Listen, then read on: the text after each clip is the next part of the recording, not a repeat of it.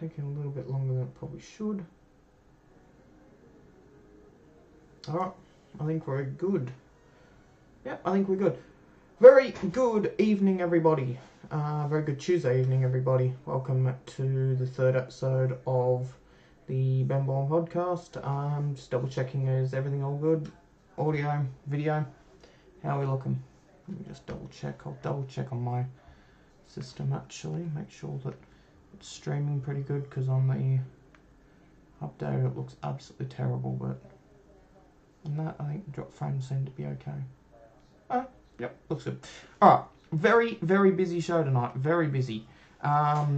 We have got, talking about my last week, so lots actually happened, a lot that you might be interested in. Then we're going on to the topics. We've got a lot of topics this week. We've got a couple on Emirates, a couple on airlines and their social distancing policies, a couple on bankruptcies. Delta's last MD-80 and MD-90 schedules have been announced. Well, some sort of announcing. It's more speculation weighing at the moment. And then, who's the only airline still operating the A380? An airline's operating a Melbourne to London flight via some Middle Eastern port, and it might be a new competitor in the Australian aviation scene. And then I have 4 opinion pieces coming up at the end of the show, and then question answer, and then your questions at the end. Okay, starting with my last week. Quite busy in a way. Well, Wednesday morning,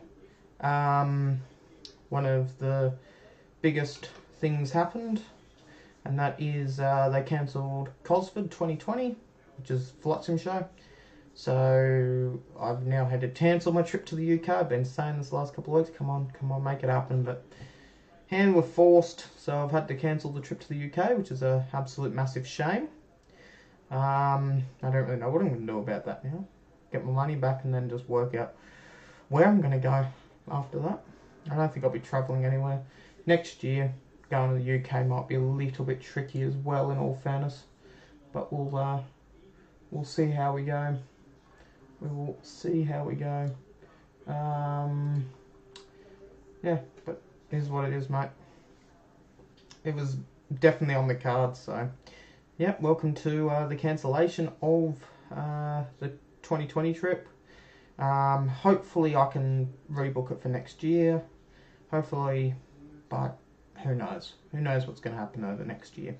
That will lead into something I'll talk about a bit later on.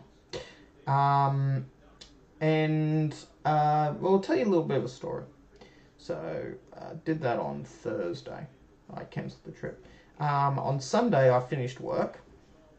I was about halfway home from work, and then I felt very, very ordinary.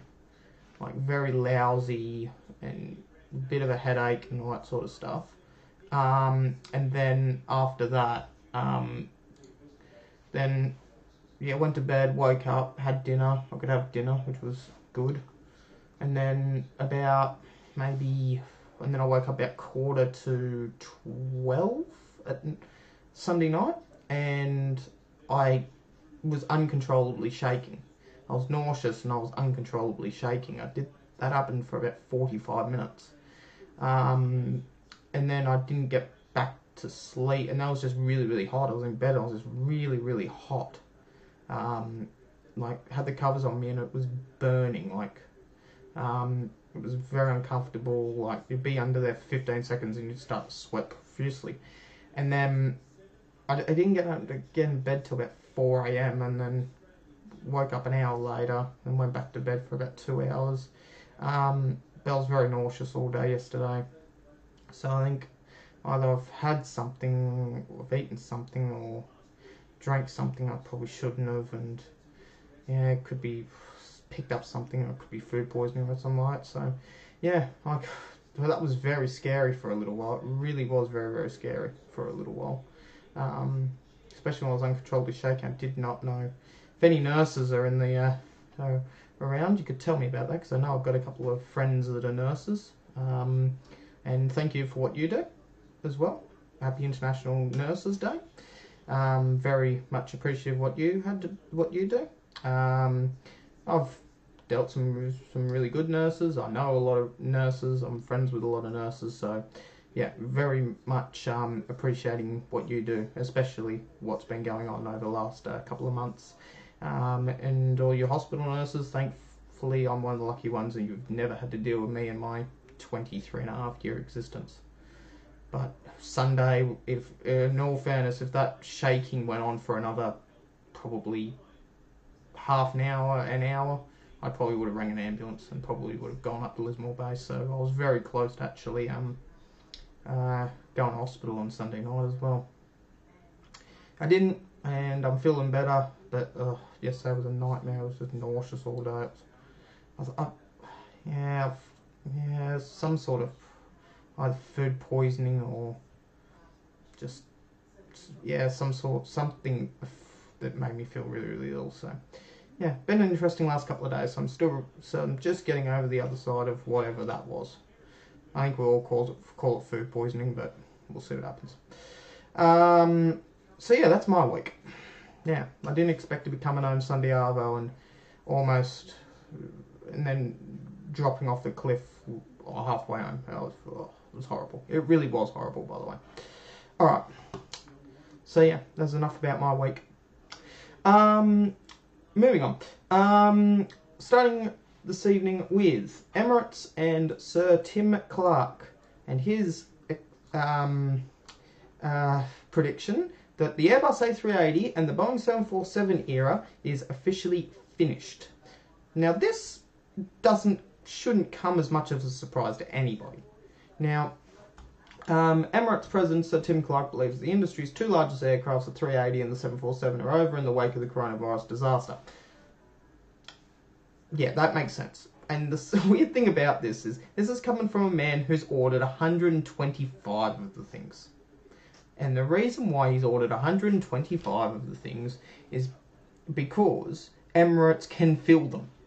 They can fill them, they can put them on medium haul routes, like London's and all those sort of routes. London's, Paris's, Frankfurt's, where they make money. Emirates is the only airline that has the A380 and makes money. But that's Tim Clark pretty much coming out and saying he's actually retired. He actually retires at the end of this month as well, from his position as president of Emirates. He's saying that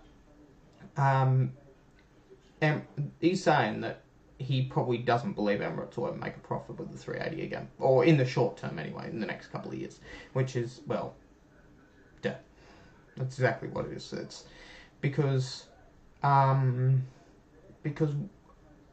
demand is going to be so low, and it comes onto an opinion piece I'm going to speak later, so I don't really want to ruin all the opinion pieces I'm going to say later. But the quadjet was dying before this. It's probably going to be wiped out after this. The 747, the 400 passenger variant might be gone before the end of this. BA might even get rid of them. BA was the last real hold of a keep 747s. BA might be getting rid of them, and that's it. The Dash 8 variants, which are flying with Korean, Lufthansa and Air China, we'll see. We will see. It depends how they kick back. But Emirates, they've invested so much in the A380, and now it's going to blow up in their face. I really do think. Especially when they... But in all fairness, the more fuel-efficient small aircraft like the 350, the 787, the 777 are much better for this. But yeah, demand in bigger aircraft. Well, here's the thing.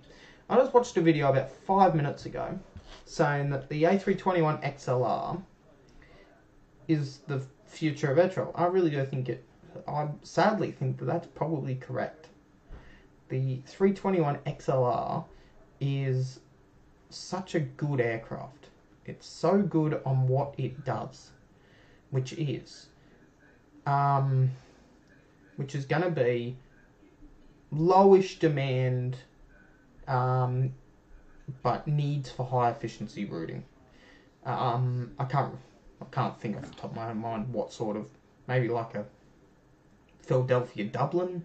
So, well, the 321 XLR is going to compete where the 757 was, pretty much. That's pretty much where it's going to compete in.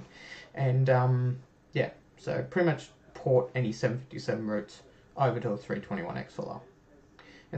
But I think the 321 XLR is probably technologically going to, and fuel efficiency and range-wise, is going to end up being a better aircraft than the 757 ever was. But the 757 looked better. No one can complain that the flying pencil was definitely unique. Yeah, you can't fly. Here's what quote from Tim Clark. You can't fly from Dubai to San Francisco on a 737 non-stop, but you can on a 787 and you can on an A350 and very comfortably. And that's the thing. Yeah. And yeah, before COVID-19, Emirates airlines were planning on keeping their 15-year-old, so 2008, 2009 380s in their fleet. So Qantas still have Nancy Bedwalton. I've personally flown on Nancy Bedwalton. I've heard of a lot of Qantas cabin crews actually told me that that's actually a haunted aircraft now after what happened back in 2010. But I flew on it for 15 hours and didn't really scare me. Good thing I only learnt that after I flew on it. And EDA, the first ever Emirates A380 is still operating. But we'll see what that's like after this. But I think the 380 it might be going. Yeah. So that's pretty much that. Along with that, Emirates are saying that they are going to be potentially delaying their premium economy, which was going to be installed in their 777 aircraft. They've never done a premium economy cabin. Believe it or not, they've never ever done a premium economy cabin, Emirates. But yes, but again, through everything that's happening, and it was also 380s as well. They were also going to put them on 380s, but then yeah, but thanks to everything that's happened, it is probably going to be delayed for a while. Yeah, defer it probably to 2021, if not 2022. We were meant to see it in the second half of this year. Yeah, I don't think it's gonna. Yeah, I think we're going to be deferring it. Yeah, so then that's what they're saying as well. Alright, next, we'll see if I need to actually show you these documents. So, Qantas is working towards in-flight social distancing exemptions. Now, assuming you can find a flight, one of the few upsides of flying in recent months has been the middle empty seat, yeah, which is what we have to do. Us guys in Ballina, we're limited to 126 passengers on an aircraft. By the way, we put 124 on Sunday, so we're nearly filling up an aircraft already. And those aircraft can take 180, by the way, the 320. Yeah, but for airlines it isn't. Yeah, so Qantas is wanting to fill the aircraft. They want to try and get an exemption where they can fill the aircraft. We'll see how that goes. Yeah, and Qantas after this are choosing, even for their mainline fleet, of having potentially $19 airfares after this, which would be absolutely insane, actually. Yeah, but Qantas want to fill their aircraft because, well, then if they can't, prices go up. Demand will probably go up at some stage, and yeah. But in all fairness, social distancing on an aircraft really, go admit, doesn't really exist. Unless it is a 380 or a 777 or a 350 or potentially a 330 or a 78, social distancing on a narrow-body jet just doesn't really exist. But yeah, Qantas does. But that's the same thing about Qantas. Is just like any airline, their hygiene and their hygiene and cleaning and measures are pretty good already. So we'll see how they get along with that. But United have also said they will not guarantee social distancing on flights. Yeah, so, what was I going to say? What's the son? Yeah, so they're pretty much in the same boat. Like, airlines need to fill planes to make money. It is as simple as that. With this, airlines, actually, I really hate to say this. I'm actually not going to put it this way, but it was about 20 years ago where airlines would... Actually, I'm not even going to say it now. It's a bit too controversial. But this isn't the first time that airlines would put profit over health or safety. They did it back in the 80s and 90s all the time. All the time. Just look at 15, 20 separate accidents in the 70s, 80s and 90s. But I'm not saying that's the reason, but especially in America, and the way America's being run right now, it's very, very... This is a very, very scary thing. I wouldn't be... In America, I'd be staying at home. I wouldn't be going anywhere in America right now. It just shows how lucky you are to be here. But, United is not adhering to sleep blocking, but all US airlines is doing face masks. You got to have a face mask. It's really pretty much down to any airport in America at the moment. So there's this, that, and the other pretty much. But United are definitely another one of those carriers that really do not want to only run at 60%. Qantas want to try and get an exemption so they don't have to run at 60% capacity. But that's the thing. We'll see how we go. We'll see how we go with that. Now, here's a big one. Technically the third casualty of COVID-19 on Saturday was Avianca, the Colombian air carrier, which now is South Salvador or Costa Rica and a heap of other auxiliaries now, has filed for Chapter 11. It's the second time in Avianca's history that they've filed for Chapter 11. They did it back in '96. So Avianca have done it as a voluntary move, not a suggested move. This is to try and shore up their debts, make sure that they don't go further into an issue. As I say, this is not an insolvency proceeding, which Americans was on the brink of being insolvent. Not really insolvent as in going away, but I'm not a bankruptcy law judge, but insolvency is insolvency, but is solvent. Like, there are airlines, when they do go into bankruptcy, that are insolvent but solvent. Avianca's operations will continue during and after Chapter 11, the airline, but they're not flying at all at the moment, Avianca, so, and all their staff are pretty much on unpaid leave, so, yeah. The airline has not gone bust. They've done it as a preemptive strike to make sure they don't go bust, pretty much. We are sure that Chapter 11 will allow us to execute our Avianca 2021 plan. We optimise our capital structure and our fleet with the government support, which will be government of Colombia. We will emerge as better and more efficient airline that will operate for many years, said Anko van Werf, who is the... let me have a look who he is. I haven't done this very well, have I? Where is he? Oh, Avianca CEO, yeah, of course. So the procedure is used by most airlines in the US. American Airlines did it in 2011, famously. That was a very famous case. They were pretty much 5 minutes away from doing it in 2003. And then the union said yes to their pay cuts, and yes, you can read enough about what storm happened after that. Because then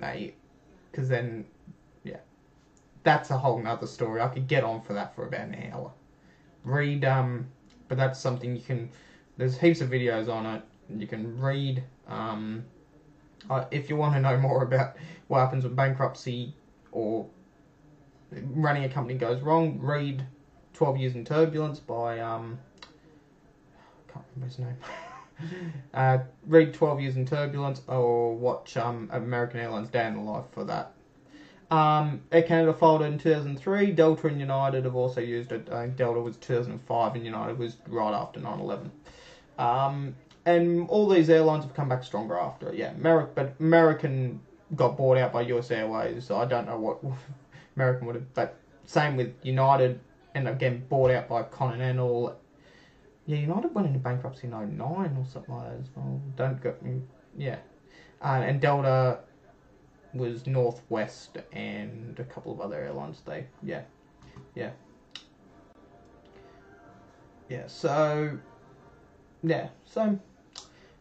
It's what happened. It launched its They got rid of their former owner and brought new light under the support of United Airlines, which is probably not the greatest move. I'm not a massive fan of United. Never flown them, never really want to fly them, never heard good things about them. Bill's moving at a cost at a one-off cost of $894 million after they did a new regional carrier, which was servicing their Brazilian market. Saw a 5.50 decrease in its earnings, and then had a massive decrease in shareholders. But they were going all right, and then bang, you hit. And that's it. And that's the thing. If Avianca probably won't go away after this. I'll be very surprised if they do. But then that's a monopoly. Then it's LATAM. They're the only carrier left, and that could be a horrible monopoly because that isn't just for us. For us, it's Australia. For them, it's Brazil, Chile, Colombia, Argentina. Yeah, these multinational airlines. That's one. So there's no competition there at all. And the other one is South African Airways is still operating. I don't know what's going on with this. They said that they were meant to do restructuring where they'd be ditching the South African Airways name, but as far as they're still going, and they're still doing repatriation flights, and they're still going out throughout the month of May now. The airline was expected to cease operations, but it's still going. They're still getting repatriation flight requests, so they're still going, picking up South Africans and bringing them home. And there you go. Well, so they're still operating. Oh, I don't know. It's getting weirder and weirder by the day. Yeah, but that's enough about bankruptcies for 5 minutes. Yeah, so SAA is still under operations when on May the 8th they were meant to cease operations for good. They're still flying and they've got an agreement through to the end of this month. Okay, Delta Airlines scheduling their last MD-80 and MD-90 flights. So this is pretty much exactly the same as what American Airlines did last year with the their last MD-80s. Delta Airlines timeline for retiring its remaining MD-80s and MD-90 aircraft is subject to change, saying that they will take place on the 2nd of June. The final flights. Where were you? Okay. Yeah, so the final MD-80 flights will arrive on the 2nd of June from Hartford, Connecticut, Norfolk, Virginia, Pittsburgh, Raleigh-Durham, Richmond, Sarasota, and Washington, Dallas. All the flights arrive in Atlanta before 9 a.m. The final MD-80 arrives from Houston at 8:58. And that's the end of the Mad Dog in America. Unless you count the 717, which I would not call... which was originally called an MD-95, but it's called the... I don't know whether... it doesn't feel the same as the old rickety... But don't get me wrong, the last 717 I went on was a little bit rickety as well, so... Maybe. I don't know. But yeah, very sad to see pretty much the last, what you'd call Mad Dogs, Super 80s, MDs leaving for good. And it's very sad, actually. Very, very sad. So that'll be happening on the 2nd of June at the moment. Moving on. So, who is the only airline to continue flying the Airbus A380? Sadly, it's China Southern.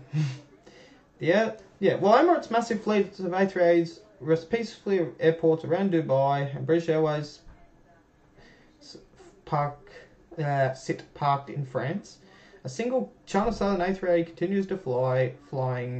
Where are they flying them to? So they're flying them to Sydney. Of course they are. It's doing once per week to fly between Sydney and Guangzhou. They've also been using it on once weekly services to Vancouver, Los Angeles, Amsterdam and London. So it's the only 380 in the world still flying. Apart from that, everything else is on the deck. And it makes things very, very interesting. As the conclusion says, we're all very surprised that it's operating at all. Like, where's the demand? But, like, all these countries, like, Chinese people can't get into these countries. But maybe taking people home, maybe taking them back to their... I don't know. But, yeah. But it could be cargo, which is another reason for them to operate the aircraft. But even then, China Southern don't really... I don't think they do have 777s. So maybe the 380 might be the best cargo aircraft they might have. But, yeah. It's very weird.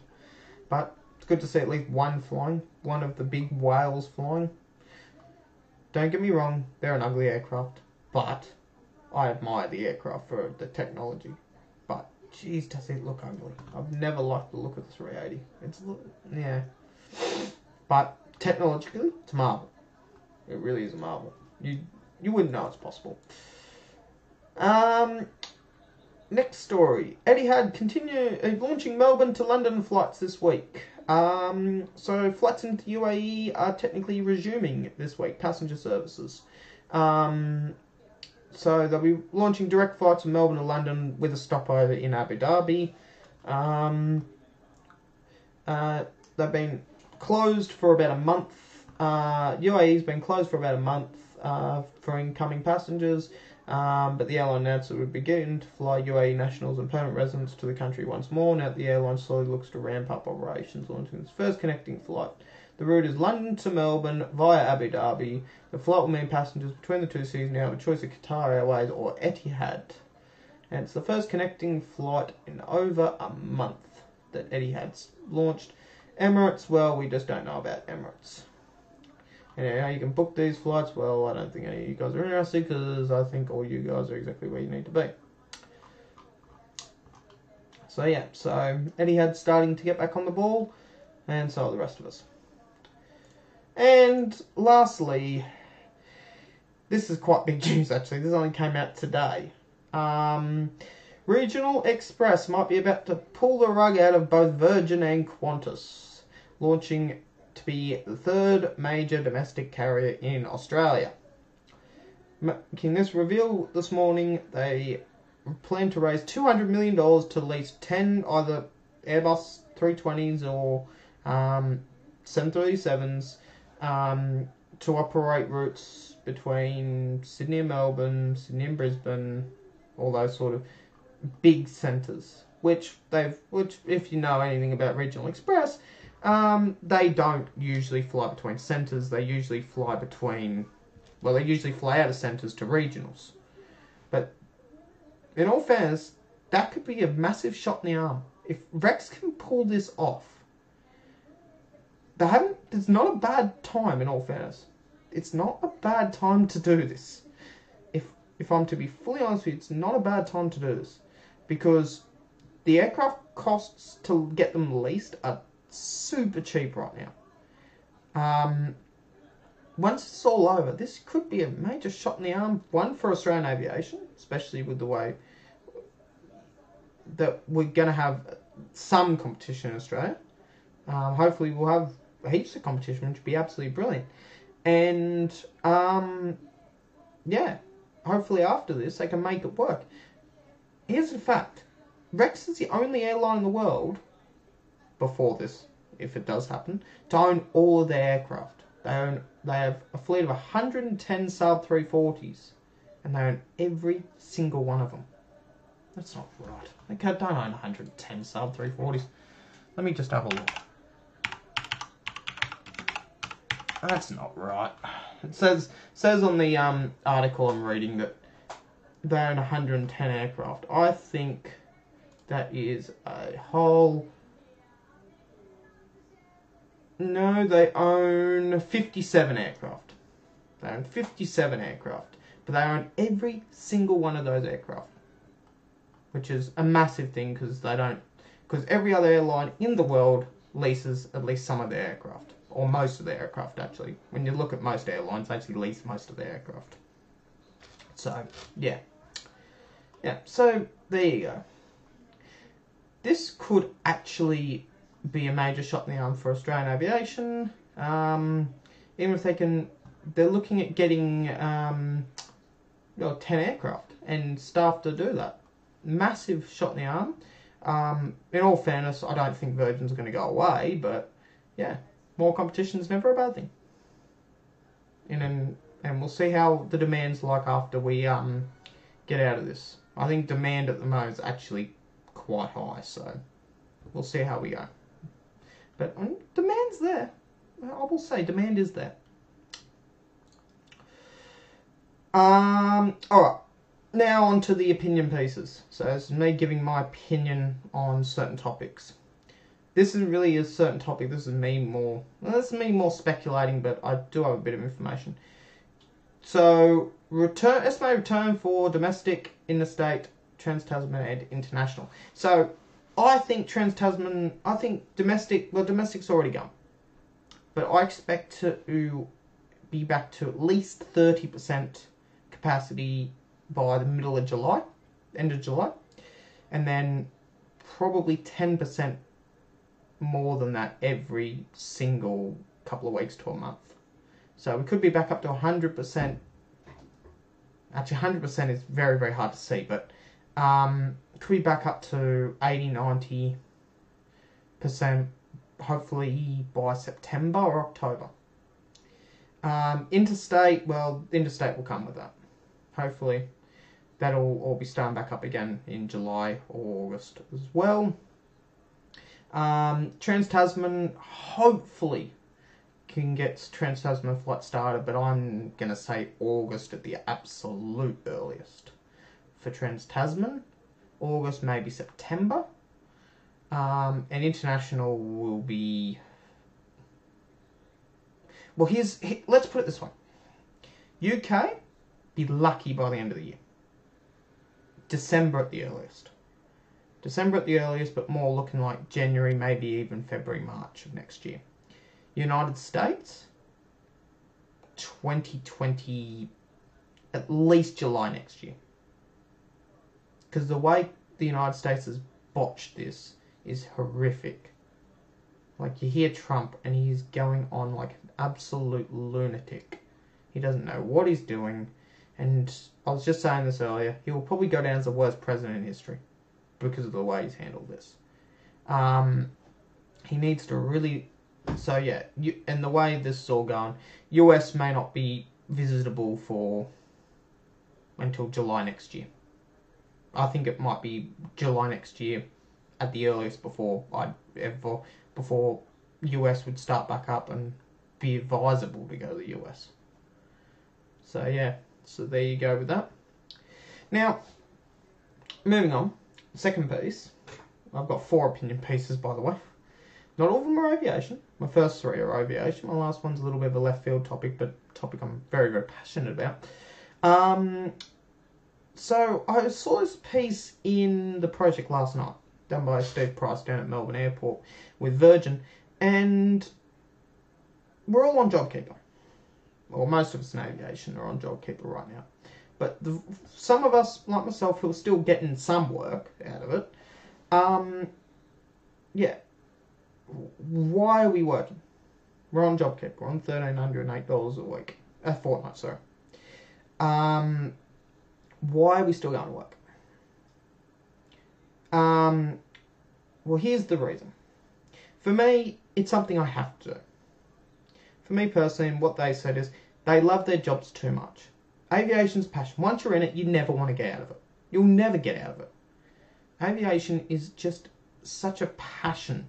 If you get into it, you get infected by the bug, you're in it forever. Once you get out of it, you won't be able to kick it. You'll want to get another job in the industry somewhere pretty quickly. Which is why I said this the other day.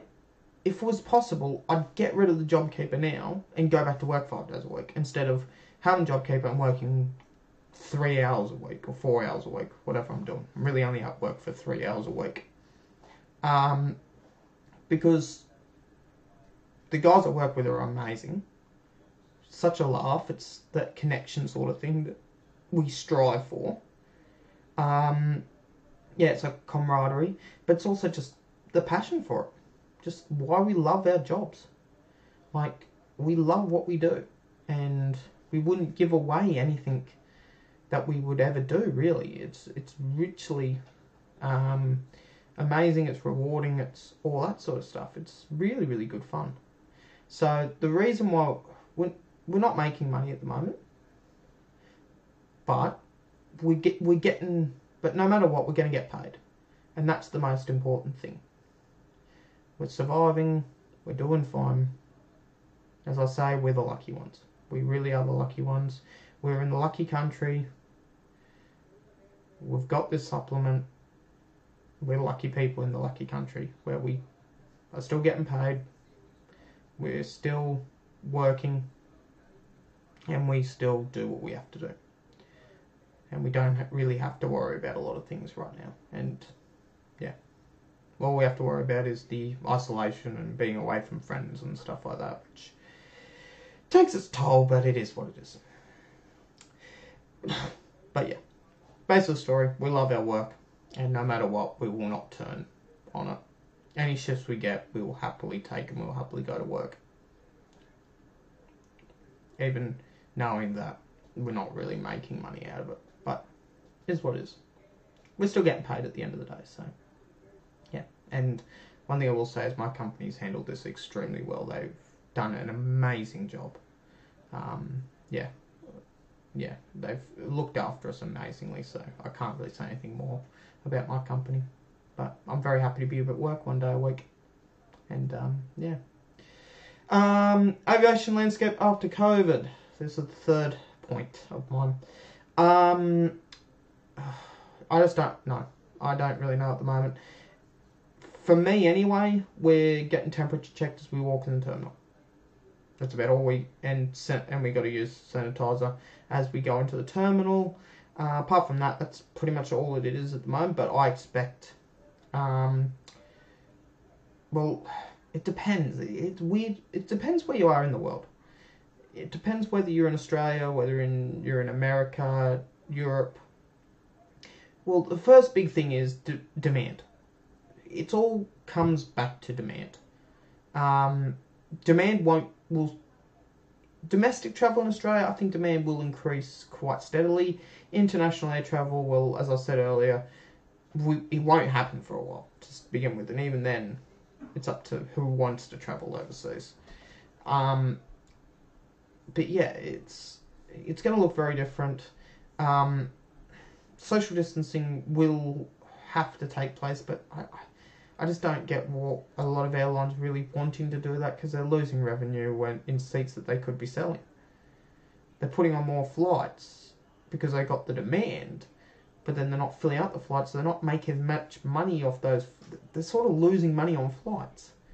But yeah, I think as long as we don't have a vaccine, we're going to have to social distance on aircraft, social distance in terminals, be very wary going through security. possibly temperature checks, masks, sanitizing, all that sort of stuff.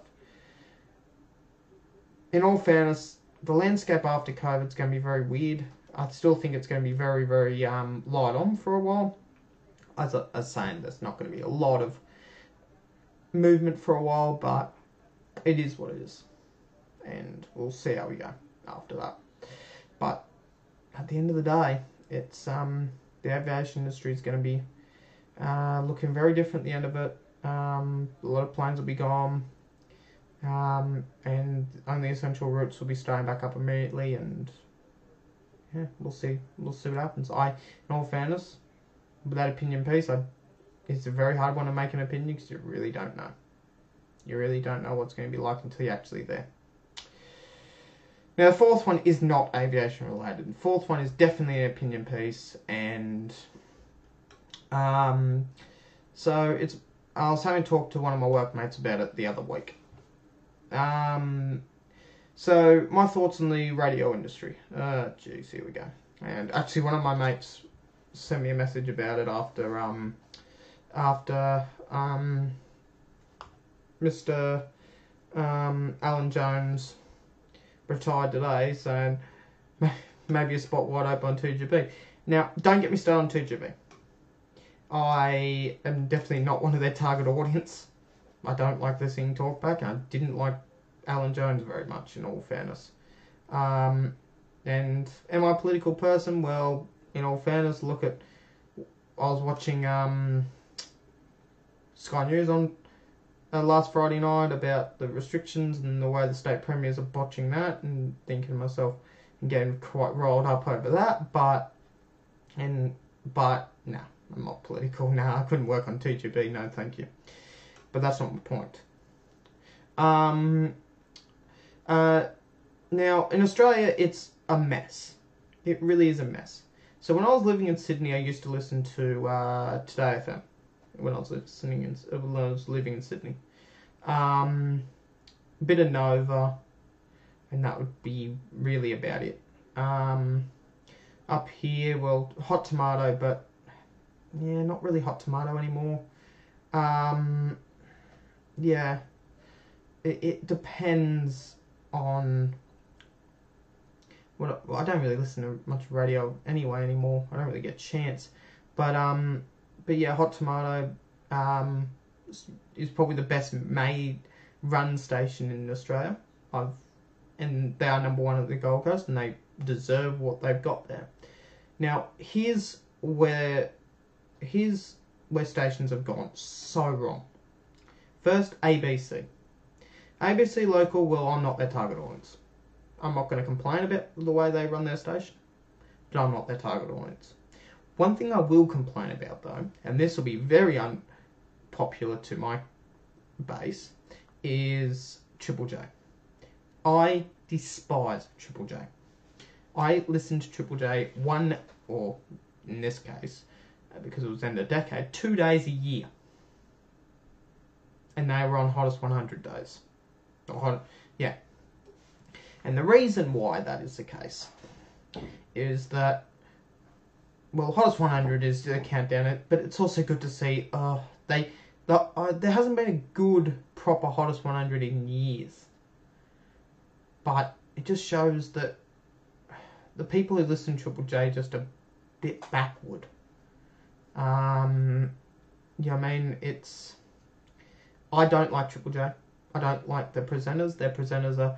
This is one thing I complain about with a lot of radio stations, especially in Australia, that their presenters are one-dimensional. They've got no personality. They cannot present a radio show to save their life. And just this, that, and the other. It's horrible. It really is horrible. Listening to Triple J is like listening to audible torture for about half an hour. It's just horrible. And also, I'm not a massive fan of their music. They don't play top 40, so...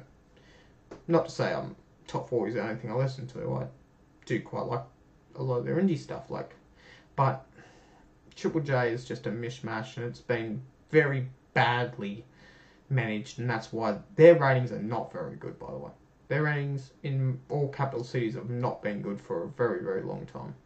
As I say, Triple J hasn't probably been very good for maybe 15 years at least. At least since the mid-2000s. And it's just a mishmash. They're just terrible. But then, my local station, Triple Z, as I said, if I had $10 million, I'd go and buy them out. Because as a local radio station, doing this area, they are a disgrace. Absolute disgrace, Triple Z. Their presenters suffer from the same problem. They are one-dimensional, they cannot entertain, but at the same time, with Triple Z, more than Triple J, I don't know if Triple J runs under the same philosophy as Radio 1, which I don't think they do, of give the presenter a lot of personality. I know Triple Z's a commercial station, but the managers don't give their presenters a lot of leeway. But, geez, are they bad at what they do. Like, I'm not going to have a go at Callum Bell, we'll have a go at Callum. He is shocking. He has no personality at all. He just does not do any justice to what he says on air. But they also don't give him time to really get a viewpoint across or get any sort of personality across. It's very, very interesting to say that. I just don't get it. It's horrible. It really is horrible. As I said, I'd buy him out, I'd start again. Their ads are torturous to listen to. Their news is done by Super Network, which is mostly is riddled with errors. Their newsreaders can't talk, pretty much. They can't pronounce anything. It's just horrible. But then you go to the UK. Radio 1. BBC Radio 1. Now, let me get started on the BBC stations. Now, Radio 1, back in 2010, when they had when their daytime lineup was Dev, Moyles, Fern Cotton, Greg James, Scott Mills. And then the nighttime lineup had people like Zane Lowe. Zane Lowe, Annie Mac, who's still there, who took over from Zane Lowe. Sorry, what's his name? Sorry. I'm trying to think. Kissy Sellout. Benji B's still there. He's really good. But then also their other weekend lineup as well with Vernon Kay, Sarah Cox, who's now at Radio 2, Edith Bowman, all brilliant. Don't get me wrong, they're all brilliant. And then their jingles started getting away from them, their news started to get away from them, and that was the end of it. Now, Radio 1's quite a painful station to listen to. And it's really, really a shame. Radio 2, well, Radio 2 is the most listened to radio station in the UK. Aimed at adult contemporary. Can't really say too much about them. They do a good job. They've stuck to a pretty similar format. But if I'd say my favourite radio presenter in the world, I'd say Chris Moyles would be probably up at number 1 of all time. I've got a lot of respect for Greg James and Scott Mills as well. They're still both at Radio 1. Fern Cotton was great. Dev is still at Radio 1. He's really good as well. Alice Levine, very good as well. Zane Lowe is, when you're talking about a music man, Zane Lowe is probably the best music DJ in the world. Still is. Best music journalist in the world for sure. I love Zane Lowe. And then, moving on from there, I have a lot of time for Lauren Laverne on Radio 6, BBC Radio 6 Music. I've got a lot of time for her. She's very, very witty. She's very, very smart. She's very, very good to listen to. Even though I don't really listen to her very often, but yeah, she's very, very good. But then all the ex-Radio 1 station who's gone to like global, so Radio X, Capital, like Westwood on Capital Extra, which is their urban station, Miles on X, Miles and Dom. Still listen to them, still listen to their podcast every week, still listen to their radio show when I can. Absolutely brilliant. Still got that chemistry. They poached as many guys as they could from their old Radio 1 show. It was unbelievable. It still is a great show. Don't get me wrong.